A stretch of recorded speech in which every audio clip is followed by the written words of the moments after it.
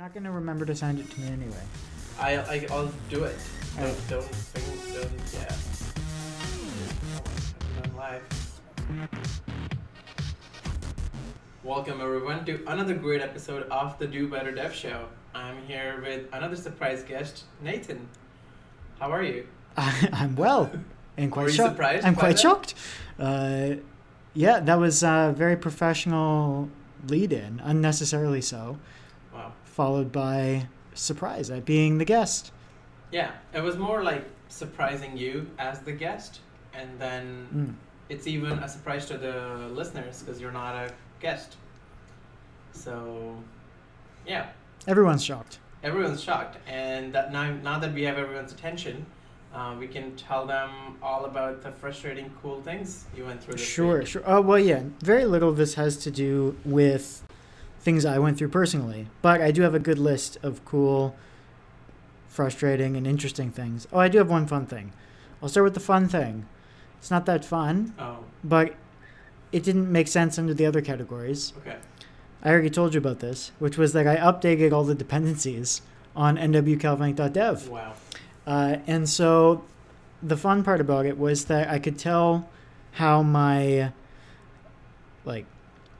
thought about having public-facing code things have changed over the last year or whatever the last time was that I contributed, because I was like, I feel like these were very professional before. My GitHub commits were somewhat professional, and this one, without even really thinking much about it, it was just like I updated everything using npx. I just updated everything to the latest and just pushed it, and the commit, I still did proper commits and everything, like PRs. So my PR description was something like, YOLO updated everything to latest. It worked locally. We'll see if it works. And then my automatic deployment failed, but it was because it was pinned to node 12. So I bumped it up to node 14, which was PR number 14. So that was satisfying. Wow. Coincidence? I think so. Wow. Yeah, but that was nice. So it did get me thinking that I should probably brainstorm some ideas on things I actually could add, because it'd been sufficiently long that I forgot pretty much everything about the website. And I actually have a nice, what are those called? The color, the text, the colors that you get for a code editor. What are those called?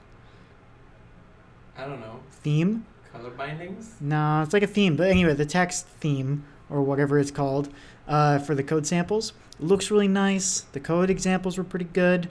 And so I was like, oh, I should definitely add more of this. Mm-hmm. And I haven't thought of any ideas yet, but spoiler alert, that's one of my to-do beggars, is just to try to brainstorm things I could write. Probably not finish one because it takes a while to come up with examples and write everything, explaining it in between and whatever. But yes, I actually did something with nwcalvank.dev. So it's either lockdown or winter. Otherwise, why would I be looking at it? Yeah. Not only the dependencies, you also did the Node version, which is huge. Huge, yeah, because otherwise it wouldn't have deployed. But I was excited to see I removed 82 critical warnings from Dependabot. Wow. So And added how many new? there was only 2 left. Okay. It went from 84 to 2.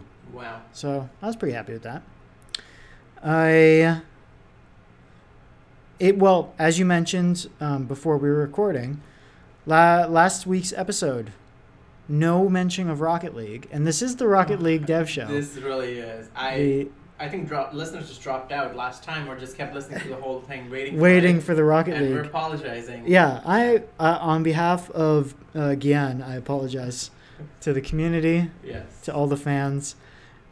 Also, we did make a lot of jokes in the last episode about nobody listening past the first few minutes. And I shouldn't say a lot, but 3 or 4 times throughout the episode, I was like, oh, nobody's listening. But then when I went to upload the last episode, the average, or the median, I should say, listen time was 55 minutes. I was like, I owe everyone an apology. Yeah. I'm very sorry. Yeah. I made you listen to all my crap after, assuming no one was listening. I just wasted everyone's time. So There's if you, a life lesson in there. Isn't there? yeah, I think so. Don't Yeah, don't assume no one's listening when you record and put something publicly up on the internet. You know what happens when you assume, Nathan, don't you? Yeah. So I've been told. So Rocket League, there's this new player called player, like Rocket League player. Not a car. No, player. Okay. Like person who plays, he who plays Rocket League. Okay. Or she. No, it's a he. Okay. Right. And goes by the name Dark with a question mark or Dark RL or whatever. But if you want to just see like ridiculously impressive Rocket League mechanics, this is the guy. Wow. He's super high level 1v1, and it makes it look like a freestyle lobby, where normally what you do in a freestyle lobby is you just take turns with the ball. But he's just so good that the other player doesn't get the ball, and he just does ridiculous things with it. So this won't mean much, but yeah, like double flip reset into a pogo with a double tap. Yeah, that wild. Makes no sense. Makes sense. Wow, cool. So anyway, you can check out Johnny Boy's YouTube channel. If you just type like Johnny Rocket League or something, he's probably the only one that will come up. And his most recent video at the time of recording is showing 2 replays from Dark, and it's very entertaining because Johnny's great, fun to listen to, and the gameplay is amazing. So anyway, wow, yeah. That's Let him know you're fans of the show. Yeah. Let Johnny know we sent you. Frustrating. This one's easy. Okay. Pulumi. There's not much else I need to say about it, but I will. Yes, anyway. Yeah, so Pulumi is, for those who don't know, it's an infrastructure as code tool. Their whole benefit proposition is you can write in some language you like already, like Go or TypeScript or Python, and it essentially just wraps Terraform, does some API calls for you, abstracts things away, and they have these things called component libraries. And these you can make your own components. And so the idea of a component is it is a collection of resources. So you might say like, we'll have a custom VPC component, or like a custom maybe like server. Let's just say you make a component called server, and it automatically creates the entire EKS cluster configured the way that you want it and does various things. And you're like, all right, I'll just think of this conceptually as a server. The thing is, they have these component libraries, and so they have things like manage node group under their EKS component library. But you can't pass certain things into components that you can pass into any other resource. For example, ignore changes. So we have cluster autoscaler in our EKS cluster. I want to tell Pulumi, ignore the desired count. I want you to deploy it the first time, but then if it's different, just ignore it. And that works on resources. Doesn't work on components. And they have apparently plans to support it since like 2018, so it's not happening. And the result of this is that we now just have to, every time we deploy with the max and the desired the same, and then let the cluster autoscaler scale down. Not the end of the world. But the fact that this is just Pulumi being very useless and recommending something and then not following through on the promise and making things more difficult, that's their basic business model. And so the most recent thing that I just can't understand why they're so bad at this, their whole thing is to spin up infrastructure in a dependable way, like where it knows everything that it made, and then presumably it should be able to then tear it down because it knows the dependencies because it created them. But this component library, this absolute heaping pile of garbage EKS component library that has been the primary source of all our issues with Pulumi, it can spin up an EKS cluster, and then all you do is you say, okay, now I'm going to remove this cluster from the code. And it says, cool, I'll just delete everything. I'll delete the temporary security group I made, delete the node group, delete the cluster. It knows how all those dependencies are made because without any concerns, it just spun them up. And it knows the dependency graph. But then when it goes to remove it, it tries to delete the security group, before it tries to delete the node group. And so then it says, I can't delete the security group, and just crashes. But it's like, why do I have, and this has happened like 4 times, because I've had to rebuild the EKS clusters a few times, and every time I'm thinking, oh, this is just me. But now I have so much more experience with Pulumi and being very careful, and I have so much more experience with our stack and knowing how all the pieces work and AWS in general. I have to just go in and manually like delete things along the way, but also because of the permissions it uses or whatever, it's like you can't delete this this ENI. I'm like, okay, apparently I don't have permission to delete this ENI. So we end up with just these lingering network interfaces sitting around, and we still have some from previous EKS clusters that just failed to be torn down.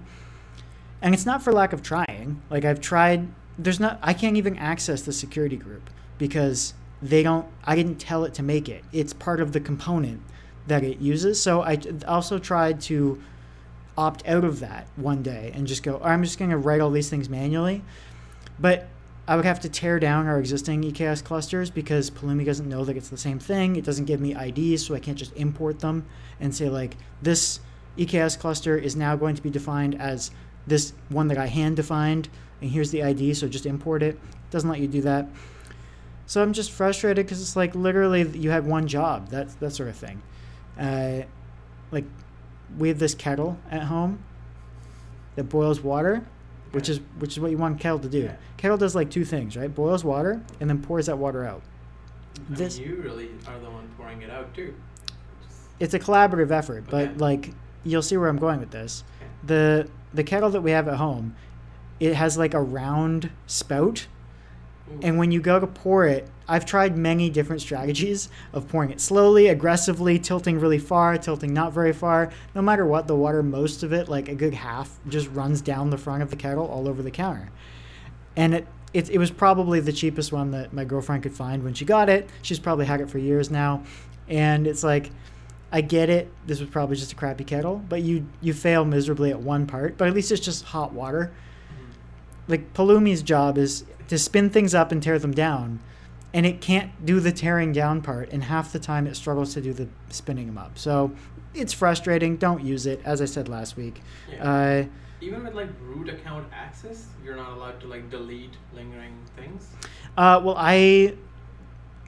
as part of our security audit, we've agreed not to use root. I see. And also, I don't want to. Okay, fair. Yeah, I've used root one time when Pulumi deleted all of our IAM users. Okay. Yeah, and then I logged in as root and recreated mine, and then used that to manually fix some state, and then Pulumi was able to recreate them. But it's I wouldn't recommend it. But no, yeah. That's the thing. I can blindly not recommend Pulumi and safely just say Terraform's probably better, and CDK if you're on AWS, is almost certainly better based on the things you've told me. Yeah. So without even trying the alternatives, I can safely and confidently say just don't use Pulumi. Yeah, I've done these things in CDK where I create a super complicated whole bunch of like instances and everything, and I just go into CloudFormation and I'm like delete stack, and it'll take its sweet time sometimes. Yeah. But every single resource that's created gets completely cleaned up. Yeah. And you never have to worry about it, except S3 buckets and a couple of things that it thinks are like long-living things, like a Dynamo database or whatever. It'll just be like, no, I'm not deleting those. I'll mark those that I'm done with them, but you go figure it out. So the annoying part with that is stack will be like, yep, rollback completed. So you're like, all right, let's try recreating. And it'll say, well, that's 3 bucket you're trying to create already exists. I'm like, what is your problem? Which I suppose is good for certain things you want. You don't want to accidentally delete like a bucket with 400 terabytes of data or something. True. Yeah. Yeah, but it would be nice if it like deleted and then had a little warning or something like some resources are still here because they weren't supposed to get deleted or whatever. That would be nice. It doesn't do that? No. So it only does that if it tried and failed? Yes. Because I have seen that before, tearing down CloudFormation stacks. Yeah. It'll just tear it down. It'll be like, yeah, everything's good, man. And then you recreate it and be like, whoa, whoa, whoa. What are you trying to create? It exists. I'm like, okay, I suppose. I see. Yeah. Yeah. So anyway, if this ever gets to the Pulumi team, I mean it. Yeah. I know I don't apologize, and I wouldn't have chose your product. Stay tuned for the episode where we talk everything about Pulumi, but we spell it with poo. Yeah. We're that's the mature content everybody is subscribed for. All right, so we've got 3 interesting things. I'll try not to dwell on these for too long, I guess. Actually, let's do one non-programming, and then I'll go back to dev-related stuff. So I guess it's indirectly programming-related still, but it's Andrej Karpathy. He was recently on the Lex Fridman podcast. Andrej was the head of AI at Tesla for 5 years. Okay. And it's a really good conversation, as you expect. Lex is a really good interviewer, and I've heard a bunch of his previous guests recommend interviewing Andrej, and just saying how smart he is and how he has good takes on stuff. And as a pleasant surprise, Andrej also has a really endearing laugh. So when the first 10 minutes or so of the podcast, I was like, oh, this might get a bit dry or serious or something. And then he laughed, and I was like, okay, no, I like this guy. Yeah. It's a very, very honest laugh. So anyway, I enjoyed it, and I'm not even all the way done. I think I'm 2/3, 3/4, something like that through, but I can safely recommend it because I didn't check. I'm sure it's like 2 or 3 or 4 hours or something. Yeah, 3.5, and it's now on my downloads list. Nice, yeah. So anyway, highly recommend. Lex Fridman in general always has great guests. Yeah, the episode below seems to be with Kanye. Yeah, I was kind of trying to ignore that. He did have that conversation as well. So interesting in general, programming. Wow. So I've been away from programming for a while. Writing YAML. Just doing dev infrastructure type stuff. Not a lot of actual writing of code. Mm-hmm. And it's nice. I've been away long enough now. It's been about a year. And I'm sufficiently curious about everything again, like the way I was 3 years ago. Basically like early Telmetic. Where I hadn't spent a year and a half building Django APIs and fixing React render bugs and things, where I just got so tired of writing code because it was just a lot of the same. So I'm back to feeling refreshed, very curious on a bunch of stuff, and that'll tie into some of the do-betters, but also just the content I've been watching, the Primeagen stuff, the keeping an eye on what's going on in front-end world with React 18 and things. It's been refreshing because, I was kind of thinking for a while, like, I just need to not do this anymore unless I can switch into a different area of being a developer. And so I did, switched into more of the infrastructure, ops, monitoring type of stuff. And that's been very good. I like doing that during the day. And I don't miss programming during the workday, but now I'm more interested going into the winter on spending some time writing code in my free time. So nice. That's nice. I'm happy about that. And lastly, I didn't want to make this a topic of the show because I'm not confident enough in it, but something that is interesting that I was working with today is Postgres deletion behavior. And so, again, caveat, I think this is how it works. This is why it's not a full topic of the show. But as I understand it, you have a table in Postgres, and you insert tuples as like rows into the table, and Postgres stores them. And if you delete one of those tuples, it gets marked as deleted. So you haven't freed up any space by doing that. And then when you run a vacuum or an auto vacuum, it clears that tuple, but you haven't freed up that space because the table essentially hasn't been like repacked or whatever. So what that prevents is the like continual expansion of the table from having all these dead tuples that are taking up space, or dead rows, because I don't want to have to say tuples every time. It's a weird word. All these dead rows, they essentially just get repopulated with new rows as those new rows need to be written. And then what happened recently was we have this, we had two separate RDS instances. One of them had a more legacy database, and the other one had our other databases. And we wanted to consolidate them to reduce costs on spending a bunch of money on this other database that barely gets used and had too much allocated storage and stuff anyway. And I looked at the tables that we wanted to port over, and I went, okay, they're about this size. Once we do the dump and restore, we'll lose a lot of the cruft that's in the indexes. And so because that's what happened when I did the dump and restore on the other tables, and to reduce the storage size.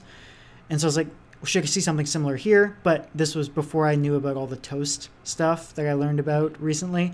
And so it wasn't that they were bloated with indexes, they were bloated with toast from JSON blobs.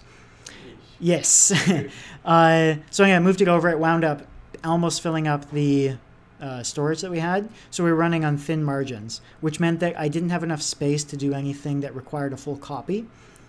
And then I got permission to delete old data from one table. And so yesterday I deleted 80% of the data from one table and saw no change in storage space. And I was like, interesting. And then I had the thought, okay, well, at least the index should have no more need for all those rows that I've deleted. So I'll re-index, because I can run re-index concurrently. The index itself was 11 gigs. It was even if it has to redo the whole index, maybe it wasn't 11, it might have been the 31. But I re-indexed a few tables. And I was like, even if it copies it directly, an extra 11 still fits, we're fine. And so freed up some space by doing that to a few tables. And then by that point, I had enough space to be able to run a vacuum full. And again, these are tables that don't get written to very often, but they were just full of dead rows with JSON in them. And so I ran a vacuum full, and this table was, 160 gigs or something. And I checked the number of live tuples, the number of dead tuples, and it was a small fraction were still live. So I ran vacuum full, freed up 120 gigs of storage, which gave me enough space to then do the same thing on this other table that I had previously deleted half of it. And so that freed up another 150 gigabytes of storage, and now we're all good.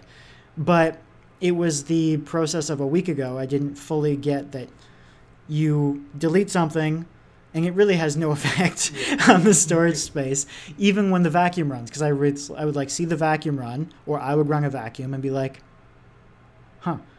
I really wanted this free storage space line to go up, and it just did nothing. And so then I finally understood, okay, that's what it means to return storage space to the operating system, which is what the docs say.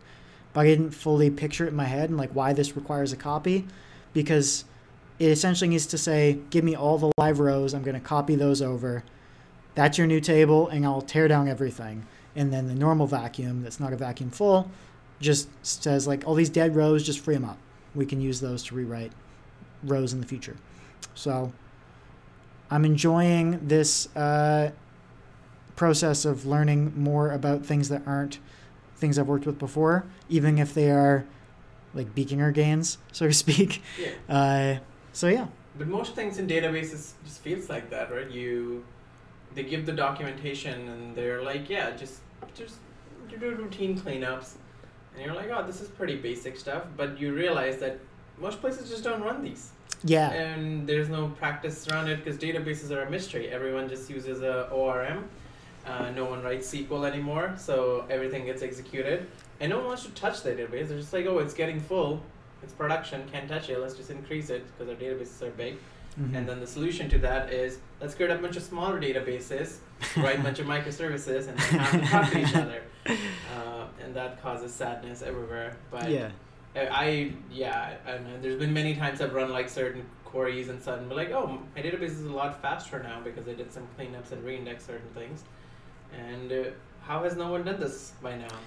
But, so I want to be clear, this is not an area I've worked in. So I learned this stuff in 2.5 business days. I'm not trying to make it sound like this is groundbreaking information.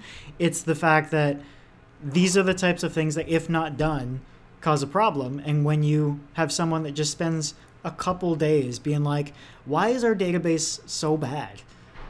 They can figure these things out. And I'm finding it fun having to be that person that's like, okay, admittedly, I should probably know this after this many years of experience, but I was too busy learning how to fix front-end bugs and write well-documented APIs.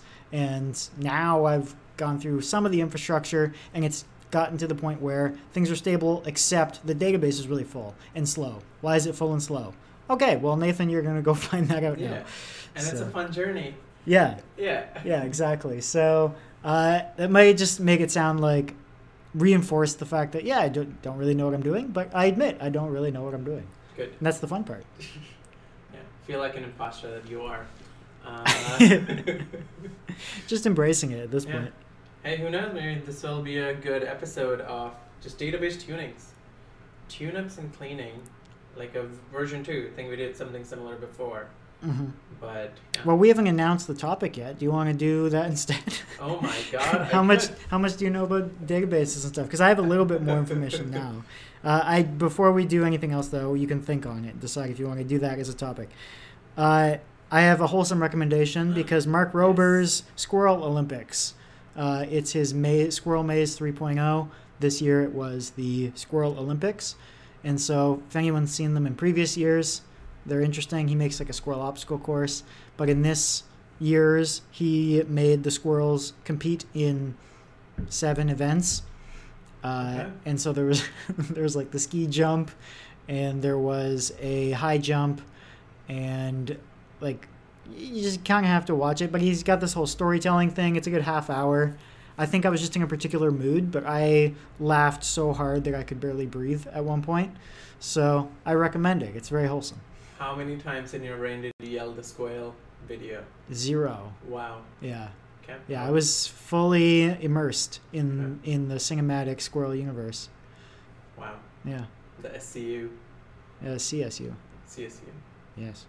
Cinematic Squirrel Universe. Yeah. Nice. Yeah. Cool. Now, I'm going to stick to the regular topic because I'm not prepared for the database. Okay. All right. Before we even do that, all right, I'm going to talk about my cool, frustrating, random things. Okay, sounds good. Thing that I thought was cool, and frankly, it was more of a about effing time. YouTube now has personalized handles, which, Instagram, Facebook, every social network out there already allowed you to do, but YouTube was like, no, get your 10K and then we'll give it to you. You have to earn it. It's like, no. So they finally had it. So now youtube.com/@DoAtADevShow. You can go watch the videos you haven't uploaded in forever. Yeah, it's too much work. Syncing the audio to the video, it was a pain. Also, just realizing that our YouTube average view count was like a minute, and the podcast is much longer. So you gotta stick where your listeners are. Yeah, sure. But I like that it exists because now people could do it before too, but they can now do youtube.com/nwcalmag for all your hot takes and resources. Yeah, I haven't uploaded in 2 years, but maybe I will. You don't know. You don't know. Subscribe. Maybe someone's listening to this in 10 years in future and you're just uploading how I hacked Netflix video. Yeah. It seems like everybody anybody who finds out I have a YouTube channel, they proceed to give me a hard time about not making videos and tell me that I should. One person years ago messaged me on LinkedIn, was like, hey Nathan, I like your YouTube channel. You think you can make some more videos? I was like, whoa, this is very convincing. And I think I made 2 more videos and then, again, stopped making them. Oh. Well, whoever that person is, if you're listening, those 2 videos are for you. That's right. Yeah. Yeah, actually, though. I don't know which category this fits in, but I got a good laugh out of it, so I sent it to you as well. PyScript. Congratulations, people. Now we're going the other way. Now you can run server-side languages in your client's browser, which I can't even imagine how many ways this can be a malware or how we can screw up someone's phone. Because JavaScript, if you're laying for too long, the browser kills it. Which I'm sure because this PyScript probably transpiles to JavaScript and then runs it, it'll probably happen the same behavior, but now you have multiple ways. Now you can maybe even before it executes any code, you just load a giant, massive Jupyter notebook or whatever and run some data science stuff. Now it's easier more than ever to mine on people who visit your websites. So just mine coins, do whatever. So yeah, I thought that was hilarious, and partially I'm just not seeing the use case. Maybe there is something, maybe people will find a good use case for it at some point. Maybe it's a polyglot thing. I don't know, but I wasn't a fan, which is a good hint on things we'll talk about today. Yeah. So you didn't say explicitly what this was, but you sent it to me, PyScript. Yeah. And it basically is HTML tags that allows you to then put Python, the language Python, in between HTML tags. And intentions unclear, unsure why you would want to do that.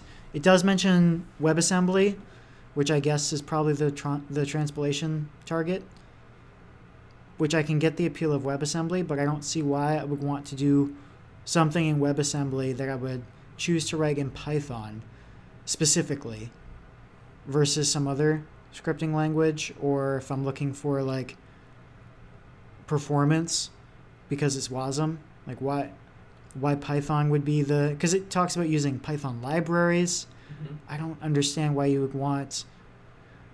It's just strange, I guess, is the thing. And it doesn't lead with the benefit. It leads with the, hey, you can do this, which make it completely unclear to me why you would want to. So interesting, but concerning at the same time. Yeah. And bizarre. That's the big thing about it. It's like, on the website, there was nothing about it. Even in the examples they show, they're not like changing any DOM elements. So I'm like, the whole point of doing anything in HTML is so the person can see something, right? So I don't know what you're doing there that you can't do with JavaScript or anything else. Maybe you're like, yeah, here's a little pretty website with like a cat flowing, and in the background there's just like from python.ethereum import ethereum.mine, and then just sends a bunch of money or whatever. Or maybe you find other ways to, like, I don't know, take more information out of people's caches and cookies, and I don't know. I just wasn't a fan. Maybe there's something I'll find out in the future. But yeah, that was I didn't know which category to put it in, but I didn't neither found it cool, nor did I think it was frustrating, and it does not make me happy. I see. The frustrating thing, it's 2022, time of recording this. Yes, true. Fitbit has been acquired by Google for many years now. Yes. Fitbit Pay is not Google Pay yet, and I'm really mad about it. Because Fitbit Pay has their own selection of banks that you can choose from, which are probably all US based. And I would like to tap my watch to pay for things. I have an Android watch, but the battery is like 2 days and 1 day at most. And I want to wear this. I want to wear my fitness tracker, and I want to tap it everywhere because I finally have cards on my phone, and it's so convenient to just tap my phone on things. Mm-hmm. So it would be great. It would be great, Google, if you're listening, or someone who works at Google, if this gets indexed somehow through an audio recorder somewhere, email Larry Page to integrate Fitbit Pay with Google Pay, so I don't have to like be sad and not pay with my watch. They are still completely separate ecosystems. There's like 2 health apps. There's the Fitbit app and Google Fit or whatever. Yeah, and you can't import like data from Fitbit app into Google Fit or the other way around. No. So we'll see what happens with the Pixel Watch 2 or 3. Maybe it'll consolidate at that point. That part, if it happens, I'd also be slightly annoyed, because then it's like, okay, here's our Android watch. Everything's in here, but it's still running Android. The reason Fitbit ecosystem works is because it's lightweight enough and it's got every basic thing you want. Yeah, your charge lasts what, like 14 years? About, in like exponential dog 14 years. Okay. So it's really like 7 days, 7 to 10 days. That's still depending. impressive, yeah. Yeah, I think of it as like a 10% a day sort of usage. So generally between 7 to 10 days, depending if I'm tracking my workouts at the gym or not. Okay. I don't have to think about it. It's really and it has a reminder thing, so it'll send me an email being like your Fitbit battery is low. Cool. And I'm like, oh cool, I haven't looked at this in forever, so I should charge it. So yeah, and the last 10% just seems to like last forever. I think I've like dragged it for more than 2 days before I was like, oh, I should just charge this now. So I'm sad about it. It's frustrating. I want it to work. Please just make it work, Silicon Valley gods, if you're listening. And then finally, a happy thing. Okay, wow. It just, you start sad to go up. You can only go up. This is Up. This is actually the movie Up. It starts Yes. sad as well. It is. I mean, it starts sad, and then it goes up. And then, Cool. Fat kid, Who doesn't love some fat kids? Gordito. Gordito, sí. The invention of eSIMs. They've been around for forever. So this makes you happy. It makes me very happy. Controversial take. And the reason is because I've recently, a couple months ago, discovered this app called Airalo. There's other apps like it. But what you can do is you can just buy a eSIM for any country you're visiting. So while traveling, I'll always have a data pack. So even going to States now, instead of paying stupid Canadian roaming charges if I want data, or land in a new country, and now I'm like, well, I guess I should like go to the nearest shop, buy a SIM, whatever. If your phone supports eSIM, it's a great app. I just paid, I think, $15 for 5 gigs of data for a month while I'm in UK, which I think is a pretty sweet deal. While I'm abroad, I can leave my phone on airplane mode or just like take my SIM out or whatever, so my Canadian wireless charger doesn't ruin everything. Provider. But they're a charger, let's be real. Yeah, they're a charger. Yeah, that's what they do. They just charge me stupid amounts of money. But yeah, now I can have data while being. It was also very beneficial when I was in States. I went there, got a data pack for 7 days, and then Google Maps. Because when you're traveling solo at some points too, or in a new place, Google Maps is very beneficial. You want it, you need it, and you may not have data all the time wherever you go, or even Wi-Fi, because some places just don't have Starbucks. It's really sad. What? Except a very remote town of Mexico where I went, and then there was a big Starbucks with every single white female that I could see. Yes. But yeah, if that doesn't exist, I'm kind of sad, and you can't find it. And also third world countries, or maybe even, who knows, wherever you go, you can't rely on public Wi-Fi. For all you know, everything's getting scammed. So yeah, look out for that. But yes, eSIMs made me very happy. I was looking at the UK one. I was like, it could be cheaper maybe when they have more competitors or whatever. But for me, traveling, this is much better than paying whatever Canadian. Because if my SIM even touches as I've landed in a new country, it'll immediately charge me $10 for roam as you go. And I'm like, I just wanted to go. I didn't want to roam with this. Yeah, I used to have that when I lived on the island. I would get too close. Yeah, it'd be like walking on the beach, get too close to Seattle. And it's like, welcome to the U.S. I'm like, no, turn off my data. Yeah. So yeah, even when you're not traveling, it's sad. So. Yeah. Every time we were in Souk, I'd be like, no data, turn it off. Yeesh. Yeah. So yeah, very happy about it. And that's my end of the first segment. Wow. On to the next segment. Yes. Which is what today's episode is.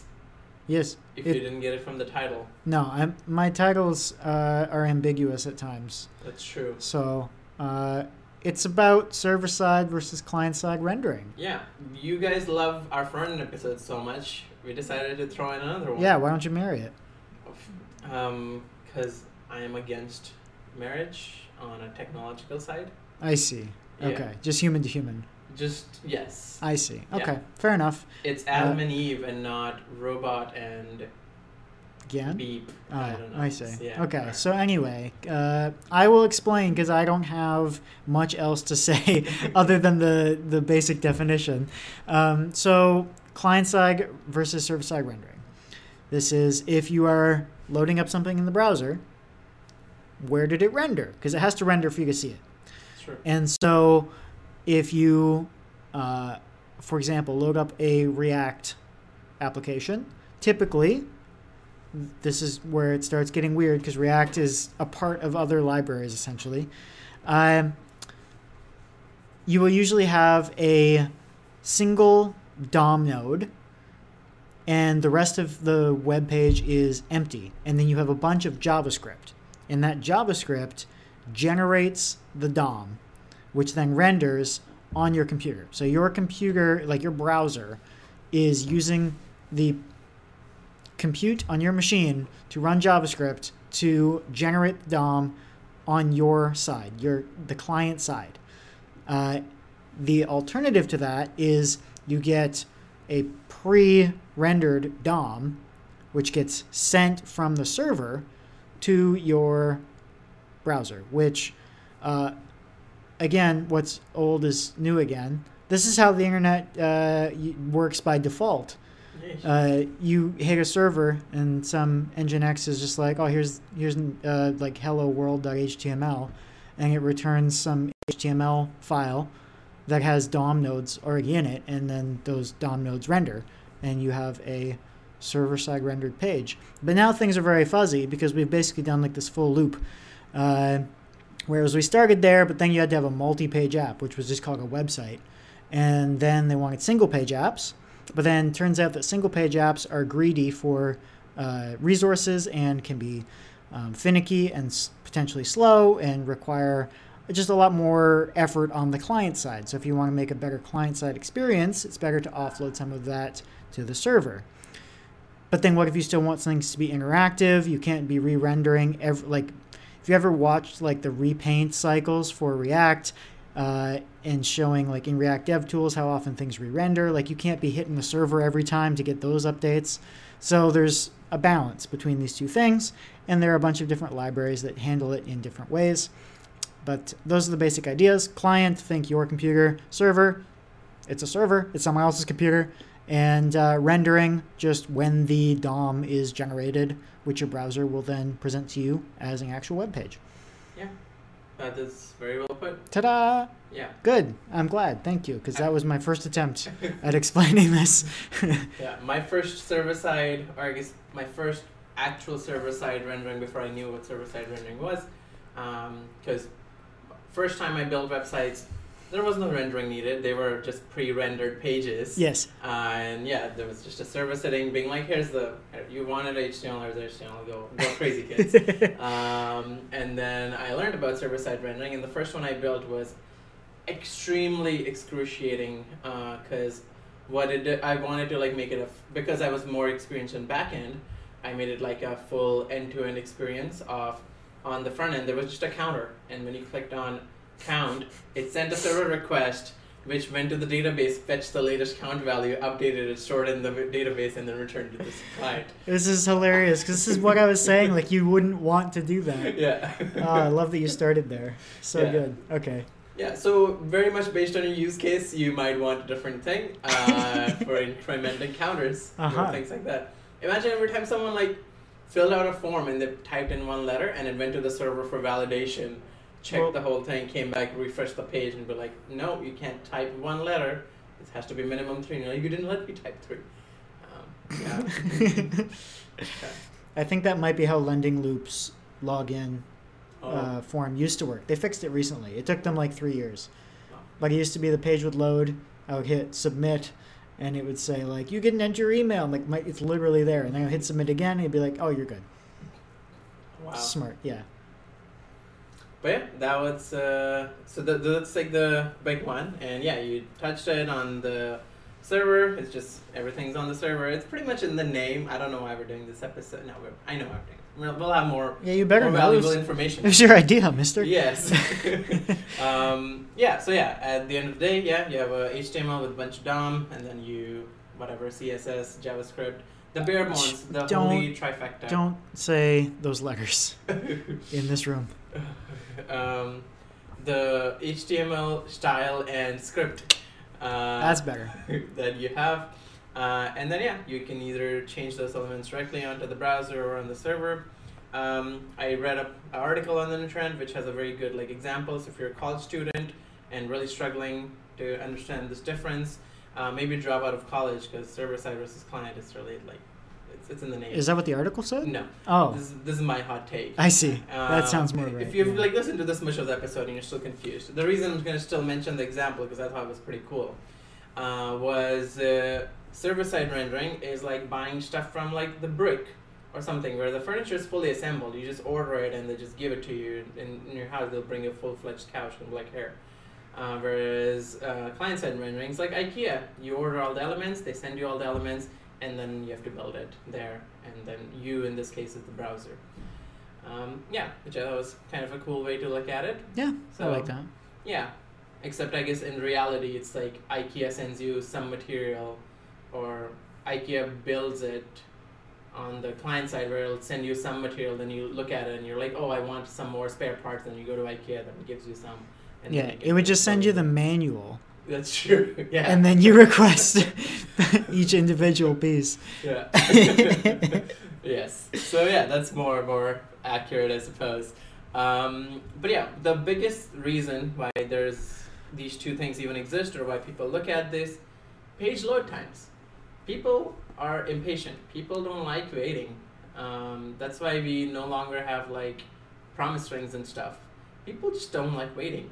So page load times, you have, because on server, with server side, it might take a while for your server to generate the HTML or content, but it really depends on how fast your server is. Maybe you have a C524X large, and it immediately compiles the site and gives it back to you in like 2 milliseconds or less. Wow. Whereas with, if you just had like a T2 medium or something, it would just be really slow. So it depends on that, but client wants the fastest thing, and then if your website is like really bloated, maybe render it on the server instead of on the browser, so that people aren't sitting there. When all of us now have like huge Electron apps sitting in our little tabs. Anything on the page load that you've experienced between the two, or thought of? No, not really. Okay. Yeah, there's like, I keep thinking of where and how. For example, I had no context at the time, so I'm trying to remember back to the fuzzy details of working on a Ruby on Rails app like 5 years ago, where there's like these Ruby templating languages that like generate some HTML, but I don't remember what it generated. We also had an Angular app, so I don't know if it was like generating HTML and then injecting an Angular app into it, or what was going on. I suppose you could do that. Yeah, that's kind of what some of these new tools do. They render like React server side on top of a back like API or whatever. So you've got like your server API, render some React on top of it by reading directly from the database, and then sends a precompiled React app all on top of it. Wow. So yeah, it's getting messy out there, kids. Wow, that's what Preact is, isn't it? Maybe. All right. I haven't looked at Preact in a long time. Okay. I just know that for a while, when people were like, React's too bloated, they went with Preact. And then Svelte was like, even faster, yo. Wow. And then Solid is out there just throwing strays at everybody, just being like, I'm so much faster. Yeah. Blazingly fast. Blazingly fast, yeah. And then there's Bun. It's a new one with Wasm. Okay. Yeah. I got all these things. I know nothing about any of them. I just know that they exist. Yeah, we just need the keywords for the clicks. Yeah. Yeah. So, I am seeding this a little bit because I am planning to dig into some of these as part of my curiosity wave that has taken over, and then come back in an episode or two and be like, so I did some more digging, and these are how these different things actually work. Wow. So this is just high level because I have no idea how any of these actually work. I just know they exist. All right. Stay tuned, folks. Yeah, and if any of that sounds curious to you, type those words into Google. You'll probably have to add JS. You can't just put bun into Google and expect to get JavaScript stuff. Yeah, depending on your previous search history and patterns, you might get sent bread or some not safe for work pictures. Yeah, it's hard to know. Yeah. Google knows. The Google knows. They know. Yeah. All right, so the biggest thing I thought was the coolest thing about it, or the big difference, was the SEO. So I'll just touch on the other soft things. when you might want to use server side. Maybe your client has just disabled JavaScript onto their browser. So to give them a better experience, you may want to render all of it before and then just send them that. Dynamic content. Maybe your web page shows 1 million users on the website. It might be a lot more painful to do it all on the server side and then send a whole page back, where you could just send the full page or a template, and then the client slowly like fetches all the users in a paginated way and shows it or whatever. Server usage and costs. If it's a static JavaScript serving website where you don't have to do any server-side compiling, throw S3 CloudFront. You're done, kid. You don't have to worry about it. It's scaled. It's good. And then if it's server side, now you have to figure out, all right, is my server going to compute? Now I have to figure out the thread pool. Now I have to make sure it handles a large scale traffic. If too many people are making the same request, maybe now you need like Redis or something to like cache web pages.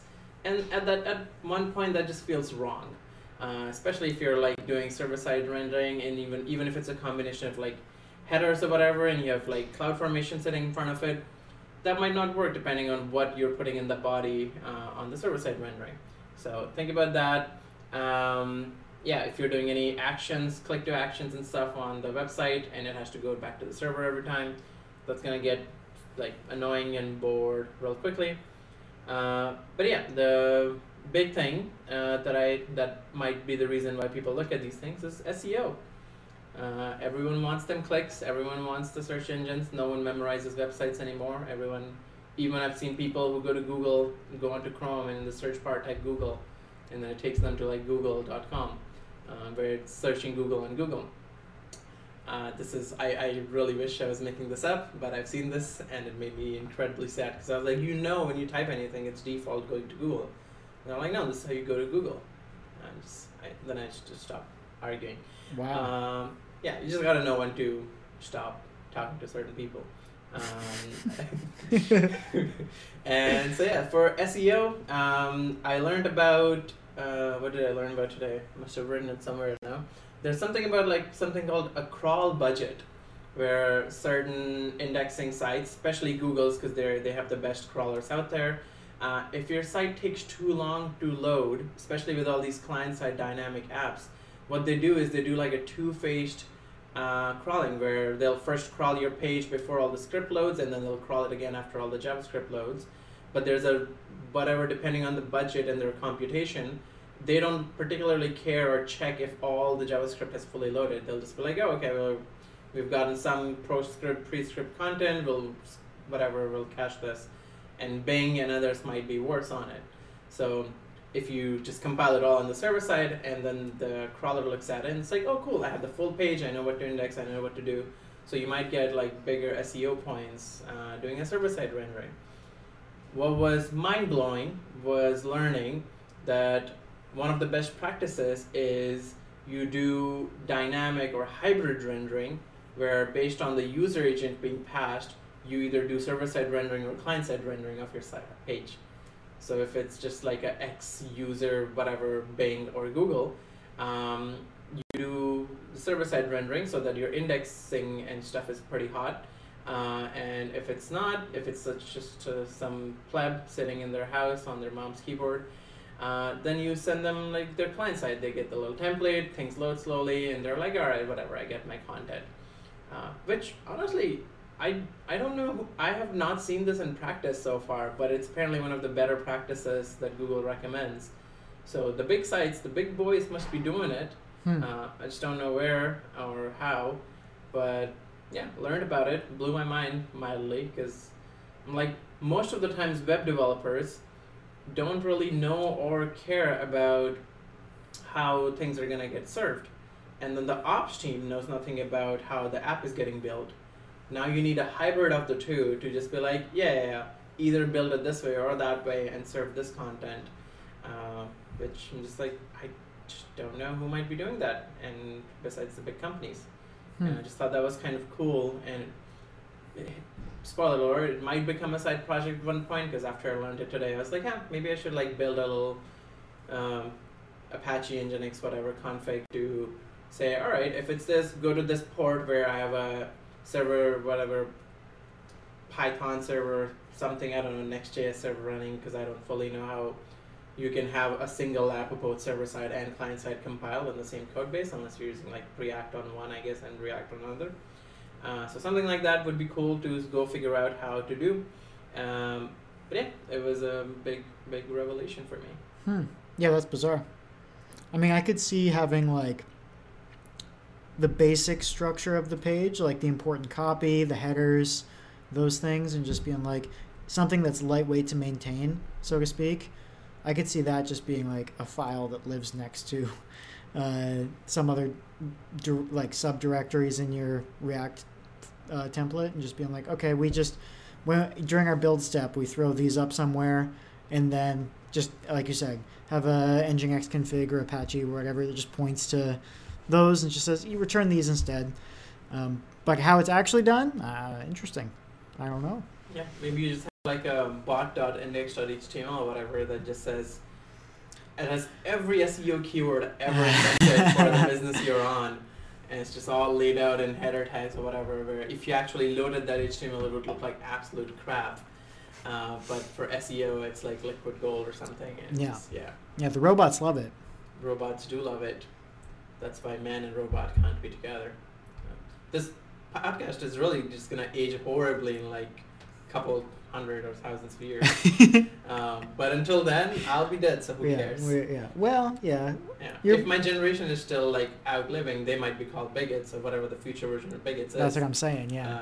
But it's their problem. Honestly, if they haven't figured out how to deal with that shit, it's on them. True. Yeah.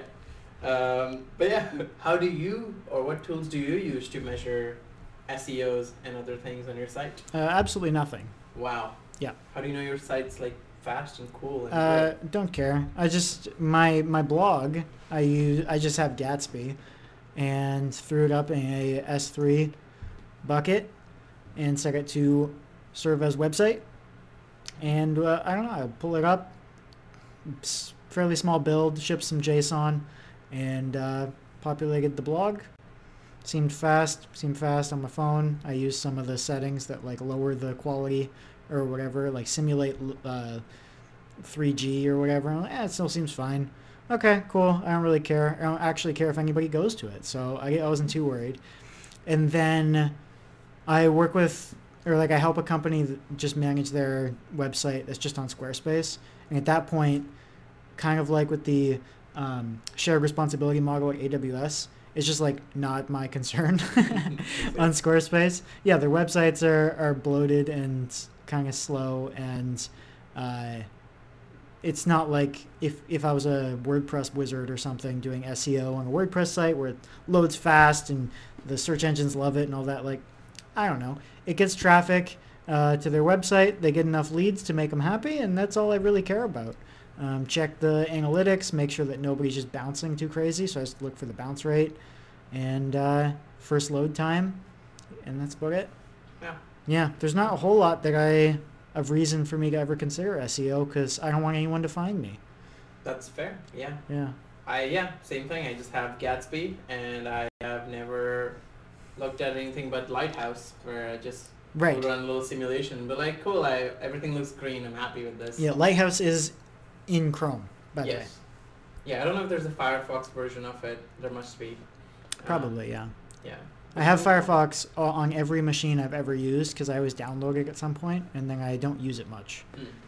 It's usually just to check like cross-browser compatibility if someone on the team asks, like, this isn't working on my machine.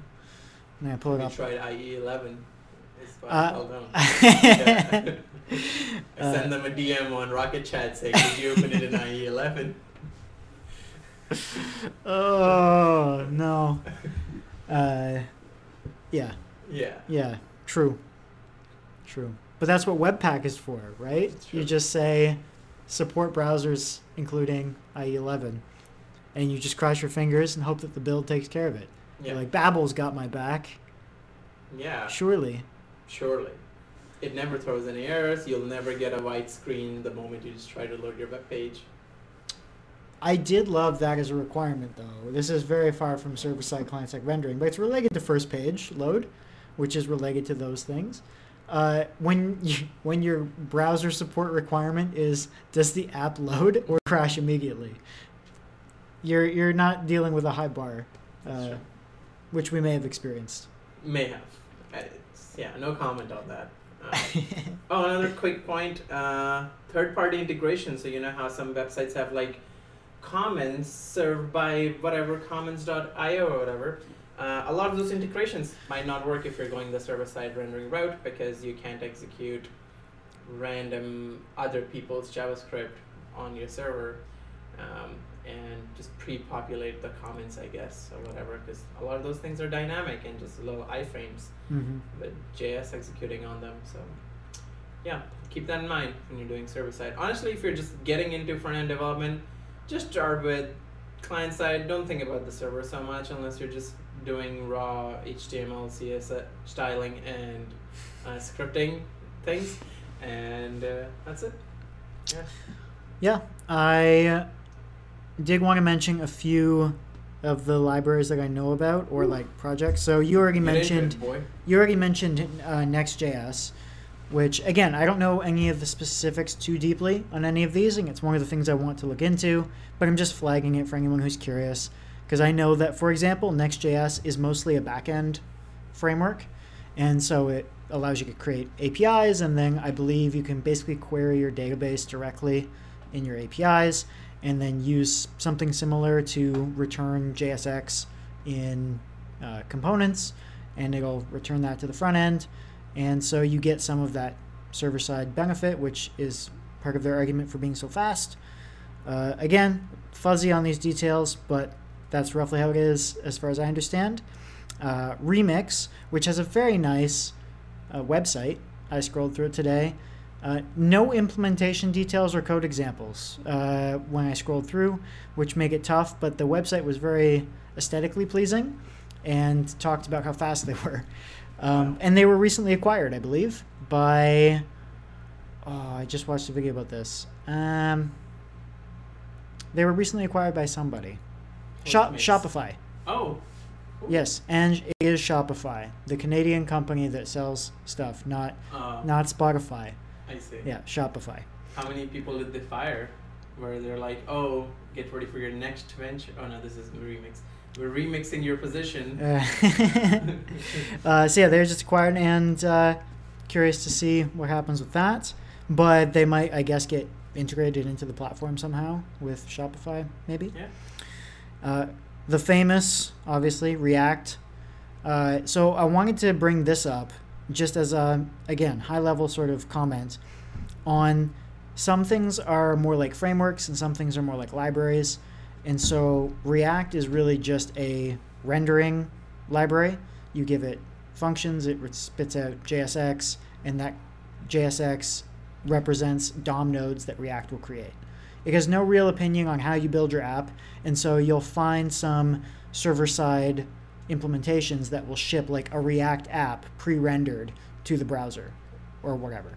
And so that's where the lines get blurry, where you have to remember that React is not, like if you've ever built a React app, you know that you don't just import React and then use React. Like there's so many packages you need to support the routing and the state management and everything else you want to create with a React app. So it's really just a rendering library, which may show up client-side or server-side, which is interesting. And then there's Solid.js, which I found out about somewhat recently, and it is a more direct, it's very, very, very, very, very similar in developer experience, like the way it works with code if you just look side by side. Very similar to React, and the implementation is different, where this is just more of like a factoid, I guess, but it is properly reactive, so instead of re-rendering components, re-rendering components by rerunning functions, it runs each function once and then interacts directly with DOM elements, and you can do things like the classic example is the set interval, which is really hard to do in React because things rerun constantly, and so it runs once and then modifies DOM elements in place differently from React. So just a different model, but very similar type of code. But those 4 I'm going to be looking into a bit because I am curious on the Stego front end. Again, don't want to do it for my day job, but I am curious about playing with some of these, seeing how they're different, even just hopping maybe into one of those like CodePen or Code Sandbox type of websites, tinkering with them, and seeing what the heck the front end world has been up to for the last year or 2. Yeah, maybe you can even Twitch stream it. I'd be such a boring Twitch streamer.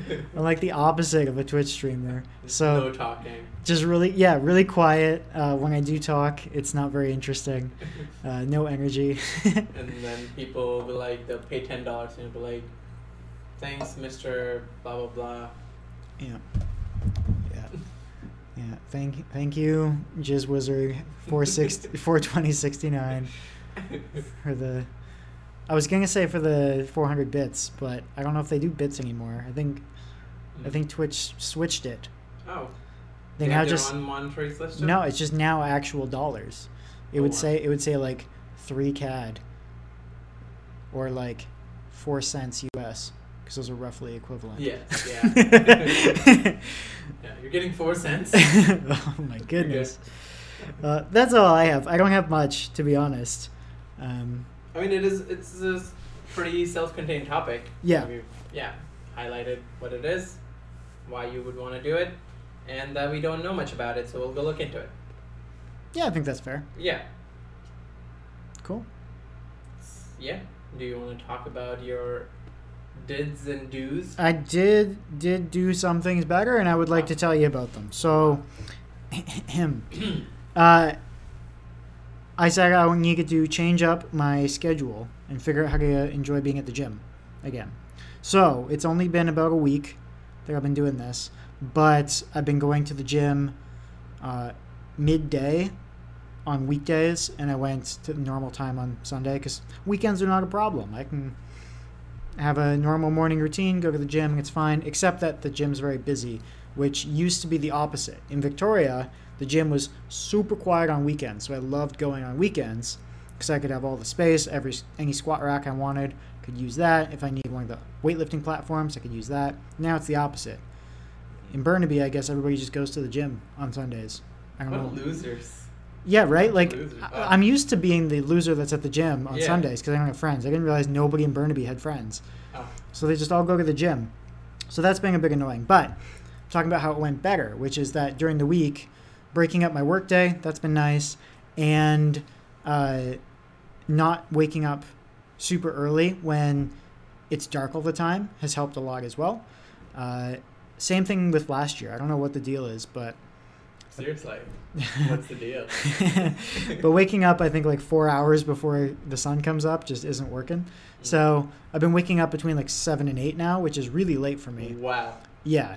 I'm hoping that gradually I'll catch up on sleep because I am feeling a lot better. I had a couple weeks where I just felt terrible, I was sleeping terribly, which led to most of, I'm sure, my negative emotions throughout the day, because it tends to be whenever I notice I'm feeling terrible, I ask myself, how did I sleep? And it's usually I haven't been sleeping well, and so that was happening. But now that I've been getting 8, 9, 10 hours of sleep, that's helping a lot. Wow. I started this other thing for the last 3 days or so. Donut November?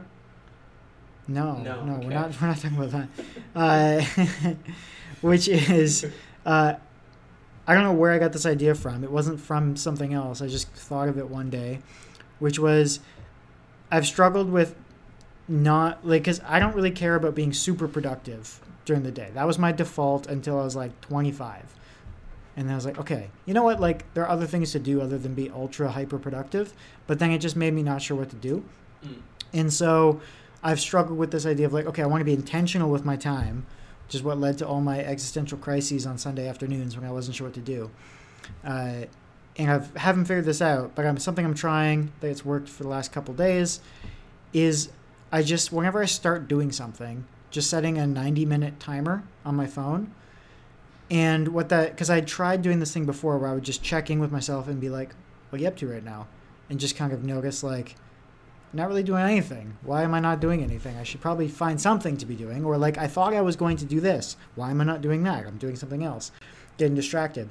But this 90-minute thing is looking pretty good because an hour is not quite long enough. And with 90 minutes, I'll sit down, I'm like, okay, I'm going to start working, for example. And in 90 minutes, this alarm's going to go off. Like if I'm still working, okay, you have to take a break from whatever you're doing.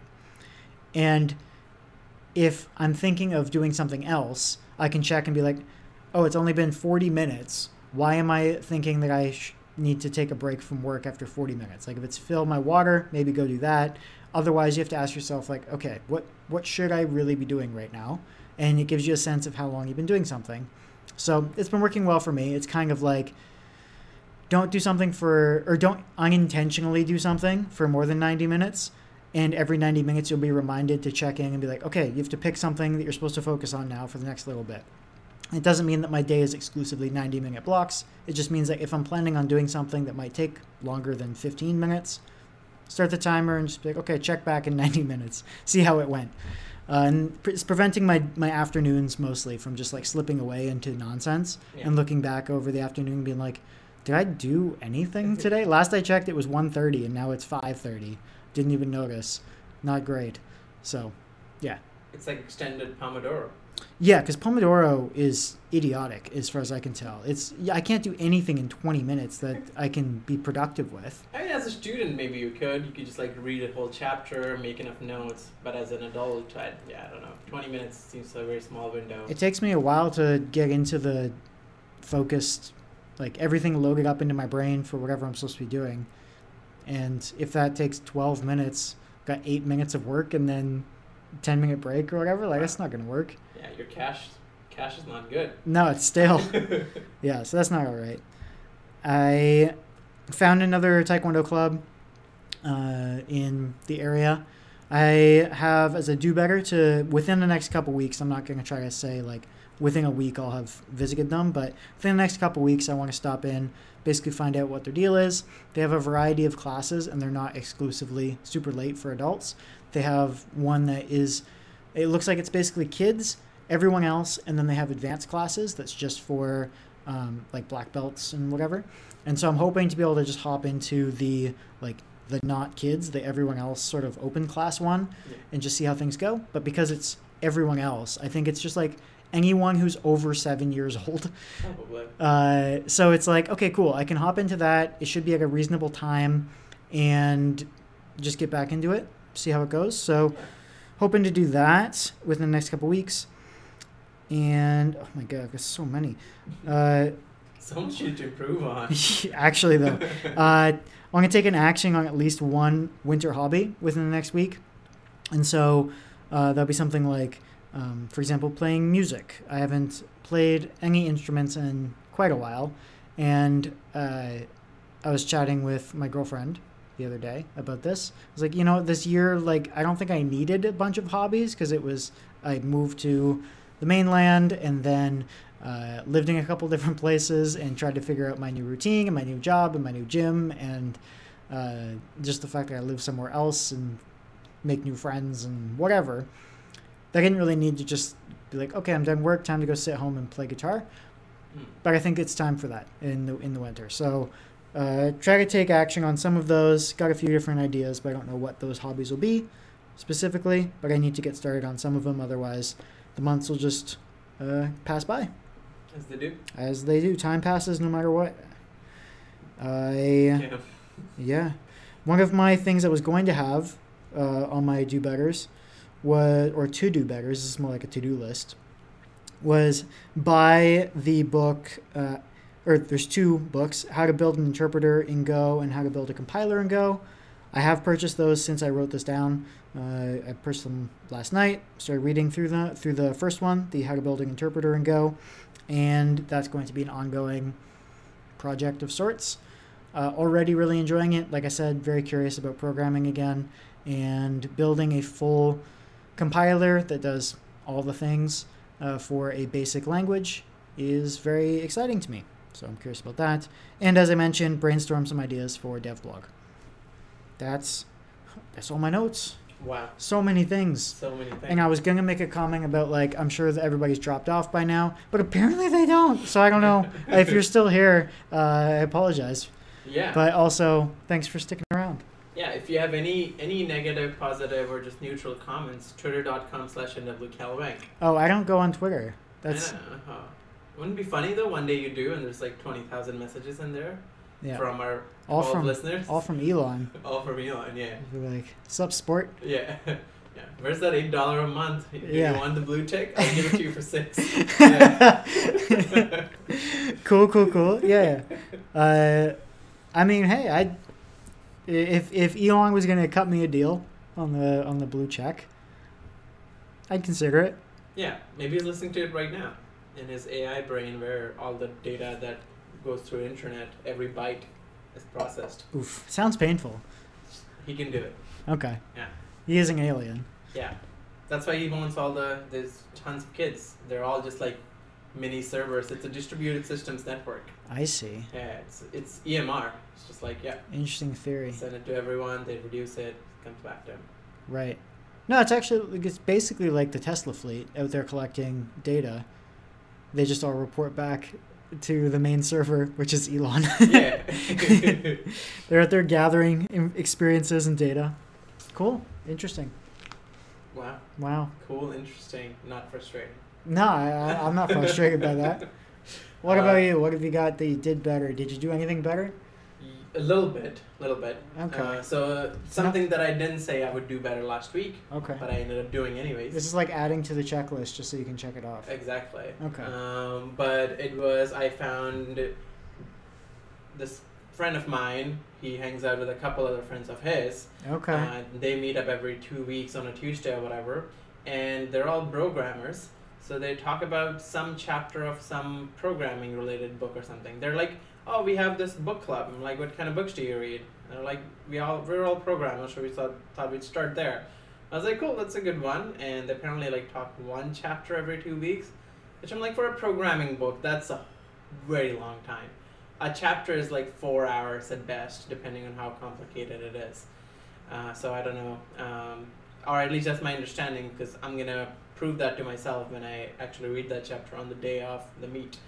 I don't know, dude. That How Computers Work book or whatever it was. Oh, yeah, systems design and something. Yeah, I mean, I learned a ton from that book, but it was not light reading.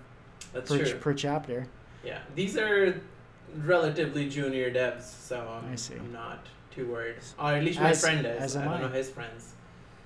As am I. Sure, yeah. Of course you are. Senior DevOps lead tech at Archera. Well, I got no idea what I'm doing, so that's the junior dev. I was going to say junior dev mindset, but a lot of them probably think they know a lot. Yeah, that's the graph, right? I know nothing, junior, and then you're in the middle, you're like, I know everything, and then you're back to senior being like, I know nothing. Okay. Yeah, so I see. You could be on either end of that for all I know. 6 years, still junior. Still junior. Can only go up. Yeah. So I ended up reaching out to him, and for like the longest time I was like, no, and I was like, you know what, might as well try it. Gotta try it.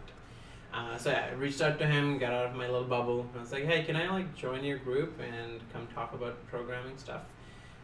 So they've sent me the PDF of the book. I think it was open sourced or not. I don't know now, a PDF of the book, legally or otherwise. For the purpose of this content, it's legal. Mm-hmm. And yeah, I'm going to read the chapter on the day off and see how good I do. And it's something about object-oriented. Like, it cannot be that hard. Right. Can you do the usual thing you do where you report back and tell me if I should try to be their friend? Yes. Thank you. That's on the radar. That's I'm going to bring that up because the main person is, at least the friend I have, is extremely energetic. Okay. And you would think he's a cool person, but you might get drained extremely quickly hanging with him. I see. It's not like the other guy we sort of know who's just annoying. Mm-hmm. That is a mutual friend. This guy is actually like genuinely cool and nice, but he's cocaine in a person. Whoa. Yeah. So sometimes I just have to be like, yes, just simmer down a little bit because he's too much for me. Whoa. Yeah. Okay, fair But enough. we'll find out what the rest of the group is like. 'Cause, Yeah. You know, the topic is at least concentrated. Even listening in onto a bunch of engineers and what they're thinking would be cool. So yeah, did that, got off my little bubble, and started talking to some recruiters. Started like in getting my little interviewing prep in, because again I'm kind of bored, and yeah, Winters is the time to create. So I'm gonna try to maybe create some more content in my head that's not just DevOps, SysOps work, which really at this point is just configuration and pipelines, and I'm getting tired and bored of it. Well, you've been the YAML doctor for a while. I have, and at this point I don't even know what recursion is, which I honestly never did in the last 6 whatever years. nwcalving.dev/recursion. Oh, and then it'll just take me back to the same page and just keep doing that. No, I think that's actually the slug. Wow. Yeah. Yeah, so that was the did betters, and then do better is taking from the interview thing and just like keep studying, keep preparing, looking into different things. Oh my god, it does work. The URL is holy. And listeners, please go to this page and it'll tell you all about recursion. Yeah. It is a long article. It's got everything you need to know. Wow. It literally says a complete guide. Honestly, just a complete guide to recursion should be use iteration. That's all it should say. Single liner. Haters gonna hate. Yeah, as they should. Some people just call it realism, others call it hating, but whatever. Okay, teach their own. Yeah. Some people just go through things quickly. Some people just stay within themselves. You know, who knows which one's better? I think it's the iteration is. But yeah, refreshing the skill set on there. Even looking at basic things on how languages used to talk to each other, right? Like RPC. Haven't touched that in forever. GraphQL was a huge thing, and everyone was like mad about it. And I did whatever little proof of concept. I was like, yeah, it's fine. I don't think it applies to most things, but it's fine. And then HTTP and stuff I've done so much at this point that it's annoying how much JSON goes over the wire. And then RPC, I did a very basic proof of concept because the fact that I have to share the same proto file between client and server-side code just was like, no, I'm not doing this. Most teams I know have the server-side and like front and back end teams sit separately, so it is really just a back end microservices things talking to each other. But I was looking into it because I had completely forgotten how RPC really works under the hood, and just basic things like that. So I'm trying to get back into it a little bit more. Have you come across tRPC? No. Well, I have. Is it by Telmetic on RPC? No. Prepare for the sales pitch of a lifetime. Move fast and break nothing. End-to-end type-safe APIs made easy. This is where it gets good, okay? Experience the full power of TypeScript inference and boost performance while building your next full stack application. And it has a nice embedded GIF just to show you how tRPC works, which I believe is part of Next, maybe? Okay.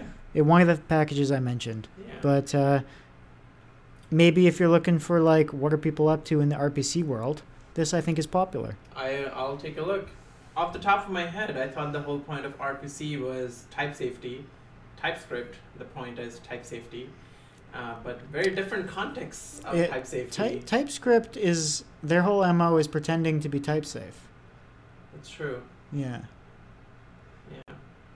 But anyways, yeah, so the protobuf files and stuff, because honestly, I know you need a protobuf file and you can pass it to the same client and then you have the SDKs or whatever to like process them. I don't know how a protobuf file gets processed. I don't know what it's created by. I don't know how a compiler reads it. I know nothing about it. As opposed to JSON where I know it's just text. Who cares? It's serialized, it's easy, it goes in, comes back. Ship it, yeah. But yeah, things like that where I'm like, I'm sure at some point I used to know things, and now I don't because I just don't look at them enough. And as I was like updating my resume and stuff, thinking about talking to recruiters, I'm realizing how much I can't write on the resume about my Amazon experience because it's either internal tooling or things I'm not allowed to talk about. Oh. And I'm like, so it's really, you climb the ladder inside, and if you need to get out, people are like, what did you do there? I'm like, oh, I can only talk about high levels of certain things.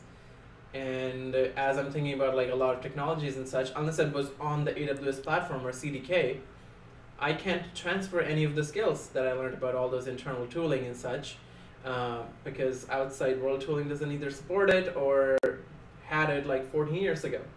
So it bothered me a little bit on how that was.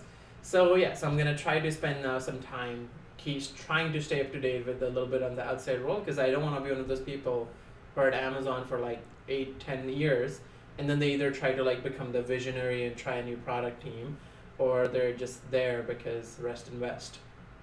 I see. So you mentioned RPC and the curiosity of protocol buffers.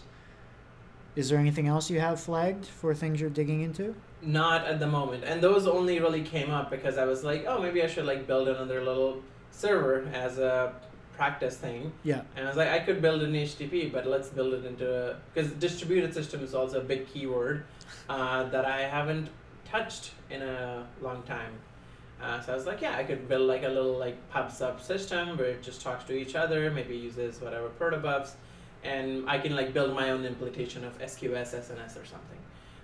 Just a little app, and maybe I build it in like Go, which already has channels, but at least it's not cross app channels, right? So you can maybe have like a channel within the app that pushes it to over protobuf to another app, which reads it on channels again, instead of like an API server or something.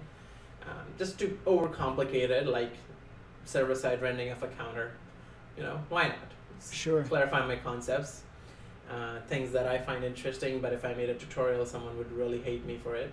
So yeah, do that, and then maybe do more Spanish. Continue to do that. I did not go into any of those additional apps that I thought I would.